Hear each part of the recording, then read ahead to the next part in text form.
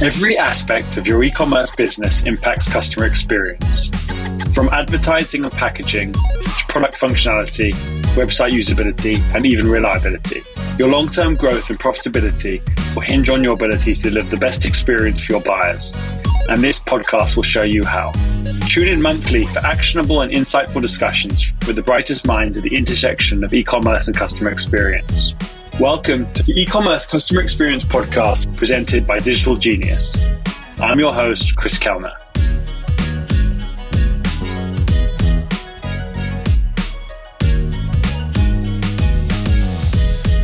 Hello, everyone. Welcome to another episode of the E-commerce Customer Experience Podcast. Last time, we had Christy Falteruso on the podcast to talk about CX scaling and CS communities. My guest today to talk about CX culture is Annette, Franz, author, coach, and the founder and CEO of CX Journey, customer experience strategy consulting firm that specializes in laying the groundwork required to establish a CX roadmap and strategy. Welcome to the show, Annette. Thanks so much for having me. As we said before we came on the air, we could talk about this for hours, right? So I'm looking forward to our conversation. Good. Well, Annette, you just kick us off, maybe tell us a little bit about yourself and how you got to where you are today. Oh, absolutely. You know, it's been a long road. I am in my 31st year in this profession. I started in this customer experience profession at J.D. Power and Associates back in 1992 and just sort of progressed over the next 15 or 20 years working at various voice of the customer vendors, running their consulting services organizations, working with clients on their, not just their voice of the customer, but a lot of other components as well of their customer experience strategy. Had a couple of stints on the client side as well. And then we're going on my 7th year now as the founder and CEO of CX Journey Inc. And I stepped out to do this on my own because I really wanted to focus on the things that I love to do and the projects that I want to work on. And so I spend time coaching and consulting clients on the soup to nuts customer experience strategy. I'm speaking, content, all of those kinds of things, and writing. So a lot of good stuff, enjoying what I'm doing. Very cool. A lot for us to talk about today. I'd love to just kind of talk, and maybe this is probably a long way in a different path. Like, how did you first get into customer experience, like with all that world? Well, I don't have a fun story like a lot of people have, or a sexy story or anything like that, right? I grew up on a farm in Ohio and I wanted to be a veterinarian. As a child, that was my life's dream, right? And that didn't happen for a few reasons. But when I moved out here to Southern California, I was looking for a job in the paper and I saw an ad for J.D. Power and Associates. And I thought, I love math. I love writing. If you're going to be an analyst or you're going to, be doing market research, those are two very important skills to have, right? So, and pretty much the rest is history from there. I really enjoyed the work that I did. I wasn't on the syndicated research side at J.D. Power and Associates. I was on the proprietary research. So I got to go out and work with individual companies to do just that, to listen to their customers, listen to their employees, and help them, really figure out what's going on and what they need to do to improve the at the time we didn't say experience, we talked about customer satisfaction, customer loyalty in order to, improve the business, grow the business. So what do you think are the key skills that you need to be an expert in the CX field? Oh gosh. There are a lot. There are definitely a lot. I would say communicator is really important. Teacher is really important. Salesperson, influencer, those kinds of things. Just in terms of personality and people skills, I would say, absolutely. Critical thinking, analytics, really important. Understanding. I do think math and writing are an important part of the work that we do. Absolutely. Thought that 30 years ago, and I still think that today. Yeah, those are some of the key things. And I think also another major component is to have a nice, well-rounded experience. And that means having experience both on the client and the vendor side. I think you see I had started out on the vendor side, but when I went to the client side, I had a really great appreciation after that for some of the inner workings of an organization, especially of a large organization, because two of the companies I was with, Mattel and Fidelity were, massive or are massive organizations, right? And to really understand how those inner workings and the politics and the ladders that you need to, climb and the politics that you have to, work around, really valuable insights that helped, as I progressed through my career. Very interesting. And you said you founded CX Journey almost 10 years ago now. I did unofficially in 2011, but formally in early 2017. Yeah. And what have you, if you had to pick out, and this might be a very difficult question, but like one or two things which you think have significantly changed in the last, say, like 3 or 4 years, what would you say those would be in the world of CX and maybe the clients that you've been working with? I'm going to say one thing that has changed that I'm finally seeing get more recognition and more appreciation for is the employees and employee experience. When I started at JD Power and Associates, I would talk to my clients at the time then and say, hey, we should be listening to your employees too. And they would always say, no, we'll do that later. We'll do that another time. We're not right now. And here we are. It's later, and look at the mess that the employee experience and employee engagement is in right now. So that I have seen a change. And I think a lot of that came about through the pandemic and then things that were happening after 2020. And so I think that's a big shift. And I still talk to people about the importance of the employee experience to the customer experience, but there's more of an understanding of that now than there was before. So I think that's a big thing. The other thing is, and I think this is probably a no-brainer, but just the use of AI and some of the technology that we have today that we didn't have, 10 years ago, or if it was, it existed 10 years ago, it certainly didn't have the acceptance or the appreciation or it wasn't being used like it is today. So lots of good things happening. And I think both of those are great stepping stones and will continue to trend in the right direction going forward. Interesting. And you mentioned there kind of balancing the employee experience, ultimately influencing the customer experience. Could you tell us a little bit more about that? Yeah, there's this thing that I always say, it's you can't fix what's happening on the outside if you don't fix what's happening on the inside, right? If you don't have, and first, and then second, probably this should be first and the other one second, but if you don't have people who are going to design, build, sell, service, implement, install, deliver, the product or the service that you're selling, you got nothing, right? I mean, the employee really is at the heart of that. And so we really have to take care of our people and make sure that they have the tools and the resources to do their jobs and to do them well.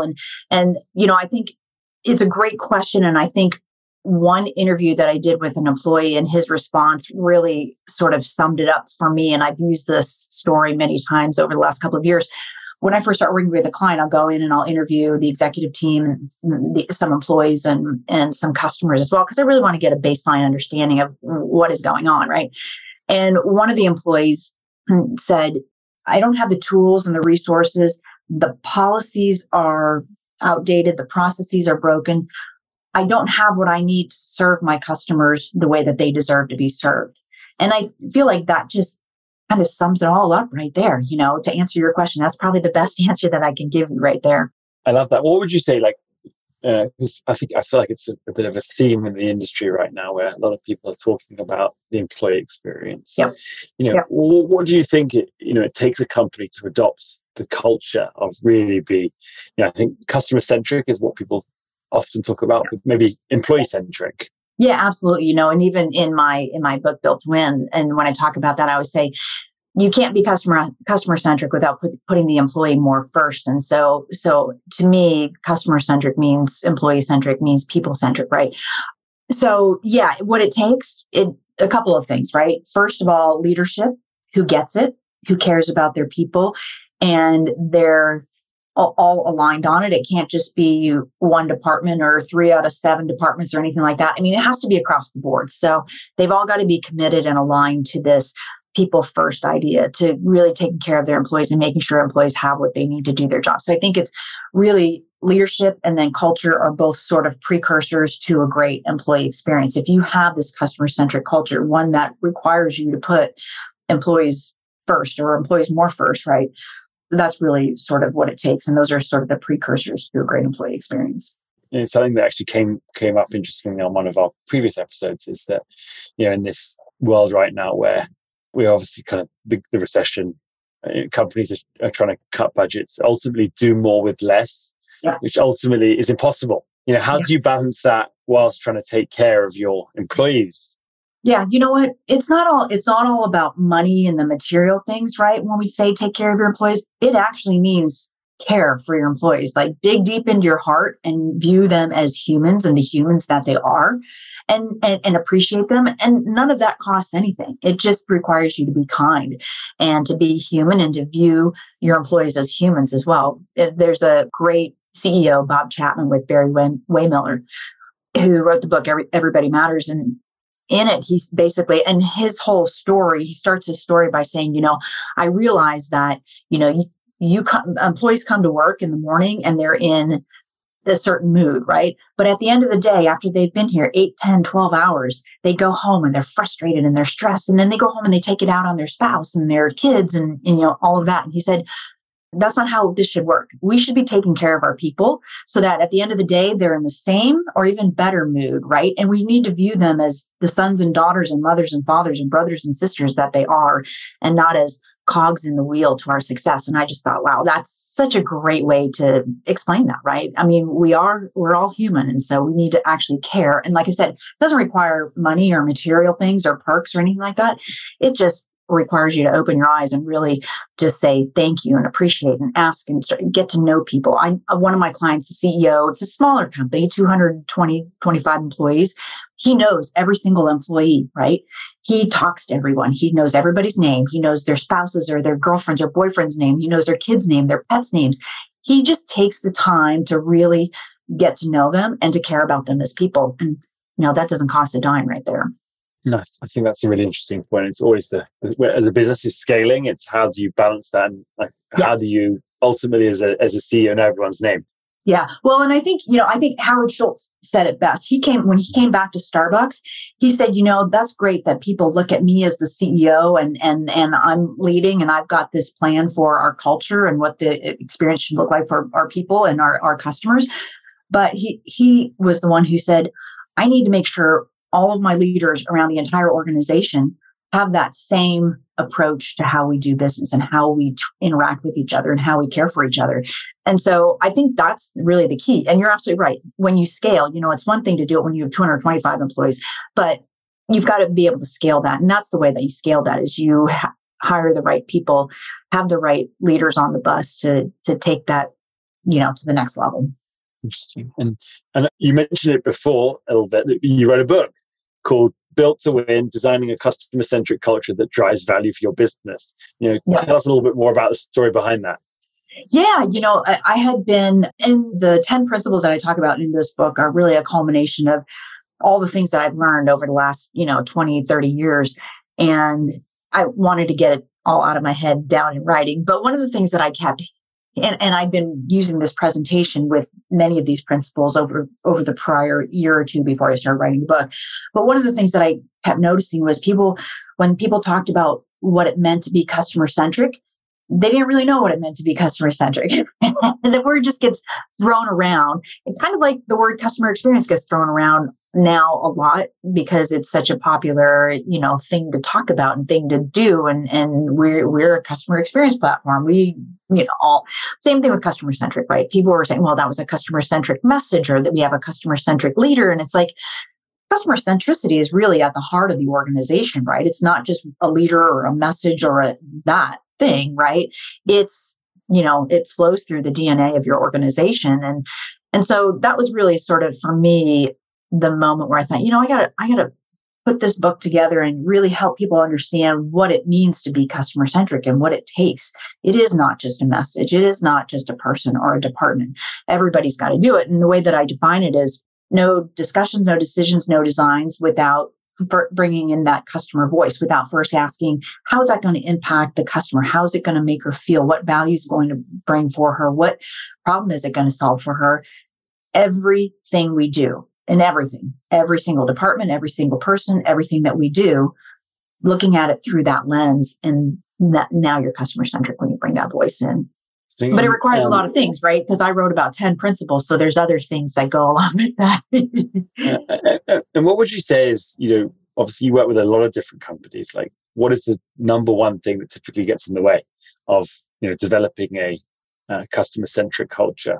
Yeah, good question. Leadership.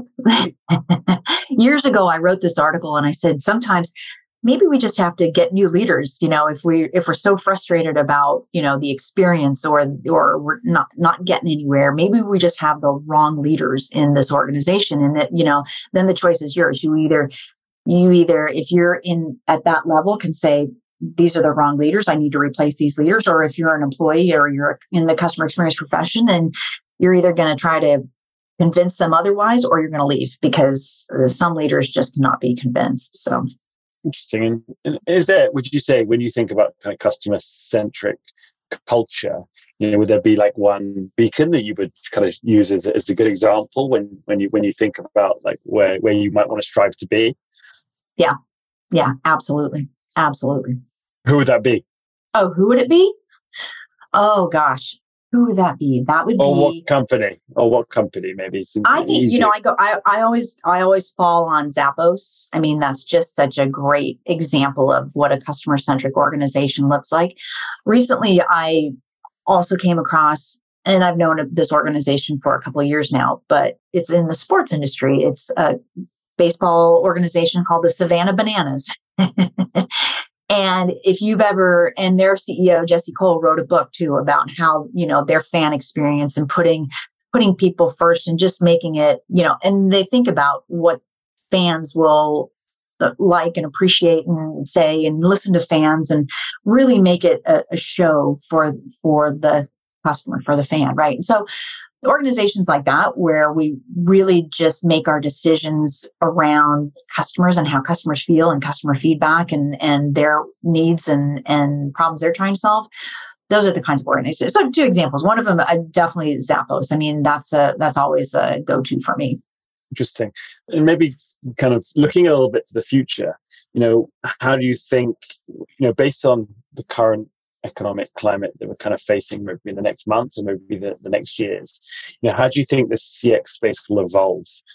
Well, I think, first of all, that we need to think about, I agree with inflation and economic, all of the, economic issues right now. One of the things that we have to think about is delivering value, right? Because people are so focused on price. When it comes to, we're thinking about the economy today, we're all looking at prices. But what businesses can do is deliver value. Don't give me less when you're going to charge me more. Tell me what the benefits are of buying your product or buying your service, but deliver value. I think that's a really important thing going forward.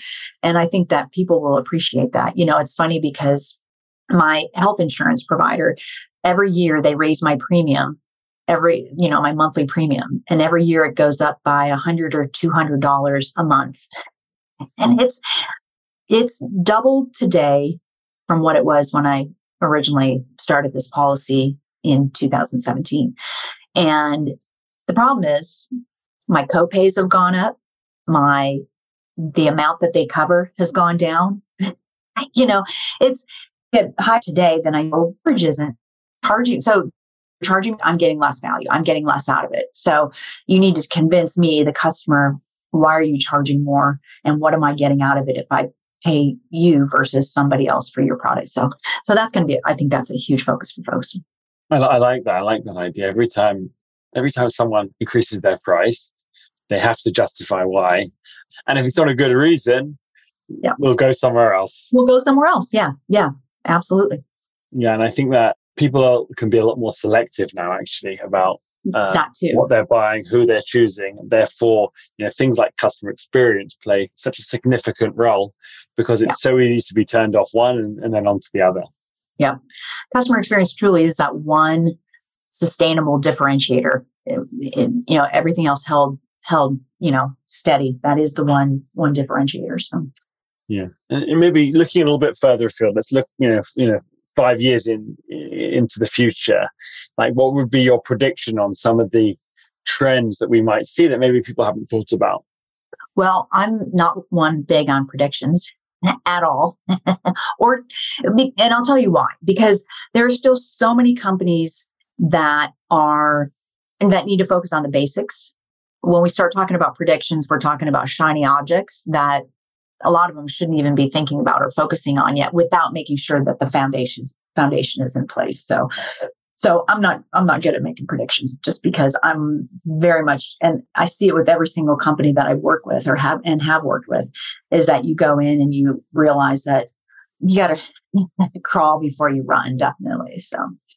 Okay. Maybe to close us out, you've obviously been in the world of CX for quite some time now and have a lot of experience and expertise. For people just starting their career in CX who are listening into this podcast, what advice would you give them as they look to develop a career in this field? Yeah, I think a couple of things, right? Number one, know what customer experience is, right?